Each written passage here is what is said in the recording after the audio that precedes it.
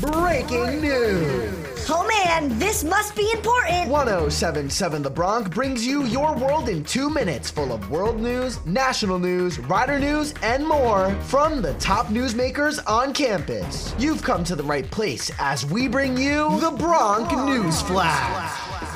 This is your Bronc News Flash, your world in 2 minutes. I'm Alexander Junge from Rider University.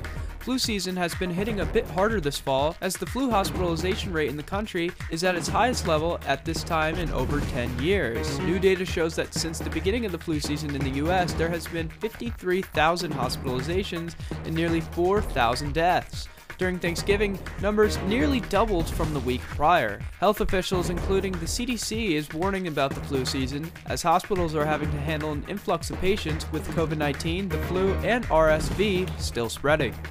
President Joe Biden on Friday signed the Rail Shutdown Resolution Bill. Biden talked about this bill and the importance of avoiding the strike, and that the railway workers will now get a 20% wage increase over the next 5 years, improved working conditions, and less stress about healthcare. The deal does not include, however, paid sick leave for the workers. Here's Biden on Friday. Our nation's rail system is literally the backbone of our supply chain, as you all well know, and so much of what we rely on is delivered on our rail. From clean water to food and gas and every other good. Rail shutdown would have devastated our economy. Without freight rail, many of the U.S. industries would literally shut down.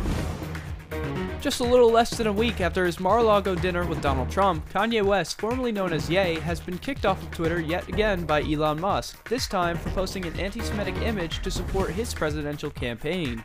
Ye's also getting flack for his interview on InfoWars with Alex Jones, saying he loves Nazis and he did not condemn Hitler.